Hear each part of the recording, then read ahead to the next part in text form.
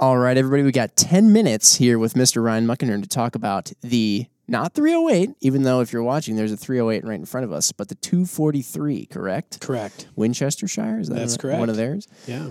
And actually, I was about to move this because I said we don't want to confuse people, this 308 right in front of us, but Ryan had mentioned that the 243 actually comes from the 308. It does. Interesting. And how'd that work out? You know, the 50s and 60s were an amazing time for metallic cartridges because that's when people started wildcatting or taking existent cases, whether they were military surplus and turning them into new calibers or taking new calibers and making them into newer calibers. Still pretty popular to this day. I would argue that any living ballistician or shooting buff who was around in that time would say that it was the heyday. So inevitably, I'm certain somebody looked at that 308 case and said that would look really good with a smaller bullet in it, and I bet it would go really fast and shoot probably pretty good too. That always seems to be the case. It's like every time somebody's like, oh, you take this and you neck it down, it's better. Sometimes. That's what it seems like. I mean, better subjective. Let's give some credit where the credit is due. The 308 Winchester is an amazing cartridge and has been so since its introduction. And its spawn have all been really wonderful, too. I don't know of a 308-based cartridge that I don't like.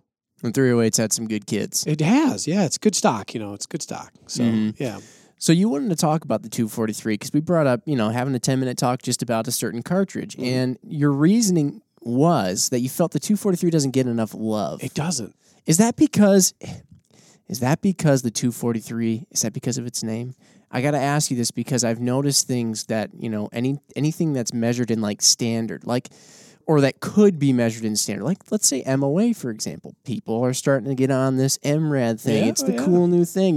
Metric's so much better, even though there's not really a great correlation between MRAD and metric. But, it's like, all these 0.1 systems. And now you have the 6 millimeters, the 6.5 millimeters, the 7 millimeters, all that stuff. Yep. The 243 is basically like a 6 millimeter. It is a 6 millimeter. It is a 6 millimeter. It is the standard measurement of the metric version. Do people look at it kind of like the hillbilly 6 millimeter just because it's in standard? Now they do, it seems. Which is interesting. You bring up a really good point. For a long time, Americans never adopted metrics, period, the end, with the exception of the 7 millimeter Remington Magnum. That cartridge was introduced. It took off. Everybody loved it. It was the only metric that ever made it. Remington also had a counter, or a counter to the 243 Winchester. It was called the 6 millimeter Remington. It was doomed for failure, unfortunately, out of the gate because Remington had twisted it to be like a varmint cartridge, not like a big game or varmint cartridge. But wasn't the 260? Didn't that happen to the 6.5 or something? Yeah, so that was the twisting thing was the same thing that happened to the 260, but now the 260 is gaining popularity again. Yes. But there has been this interesting reversal in popularity, to your point, especially with the long-range community. And I don't know if it's semantics or if it's just happenstance. Metrics now are coming back over standards, and I don't get it. Well, I shoot MRAD, so I got to shoot a metric cartridge. That's something. And so the 243, what's great about it? What do you use it for? What's the thing? A few things. Actually, a lot of things. I've used 243 for coyotes and foxes, prairie dogs, and targets. I've taken antelope. I've taken whitetail. I've taken mule deer.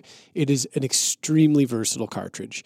And so it's got to be, is it a little bit on the smaller side? It is, relativity? Yeah. It's the... Because I guess you said it's a smaller bolt than the 308. It is, yep. So it's a 6 millimeter as opposed to just over a 7.5 when compared to a 308 at 7.62.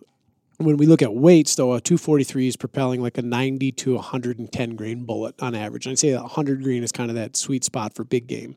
Whereas the 308 can, easily push 165, 168, 175 grain projectile. So there's a considerable mass difference between the two bullets. Mm-hmm. But if you make the right bullet selection, I think a 243 is a really, really capable cartridge. And it's, I think, been kind of deemed a kid's or a lady's or a beginner's cartridge because of its mild mannerisms. But I think that's what's so attractive to the cartridge or of the cartridge for me, because it is so easy to shoot. You can shoot a lot and not get fatigued, and it's easy to control and wrap your hands around and not let get away from you. Whereas going to the range with a 308 and belting out 40 to 60 rounds in a practice session or in a low development session is fatiguing. It wears you down. And for that, I love the 243. It's flatter shooting than the 308 by a considerable margin. And, America's favorite cartridge right now, the 6.5 Creedmoor. If you look at the two on The Prom paper, King. Yeah, the Prom King. Quote Ian. That was good. Love the cartridge. If you look at the 243 Winchester and the 6.5 Creedmoor, they're really ballistically very similar, even to 500 and 600 yards. And when we're talking about hunting game, that's as far as I'm willing to push that envelope. Like myself, that starts to cross the lines of and boundaries of ethical for my skill set. So, when I'm measuring a cartridge and its effectiveness on game, I'm drawing that line at like 500 or 600 yards. Okay. And so the 243, the 6.5 Creedmoor, the 308, all that 243 falls really nicely in that same kind of category drop as like the 6.5 Creedmoor would.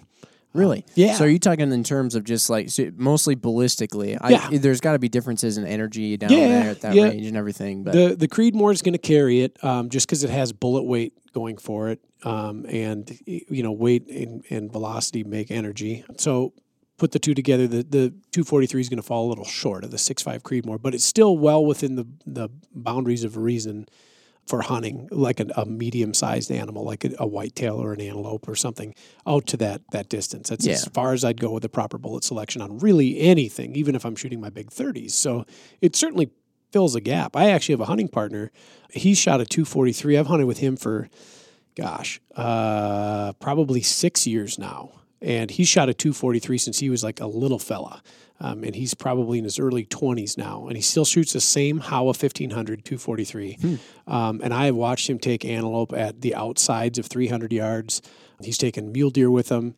It's a great cartridge. It's all about bullet placement, bullet selection. Yeah. And that's why I still own 243s to this day. How about long-range capability on target? So let's say you're going out to shoot out to, is it a grand capable? Absolutely. Absolutely. Really? Yep. With the right bullet, we still got to look at that parent case being the 308 and think about some of the long-range cartridges it has spawned, like the 260 Remington. Well, the 243 is very similar. Kind of conversation piece is the 260 is to 6.5 Creedmoor, the 243 is to 6 Creedmoor. So with a 110 or 105 or 115 grain ELD or VLD style bullet, enormously capable. Anything you could do with any of the match 6s and 6.5s, you can certainly do with the 243 Winchester, and it's been around since 1955.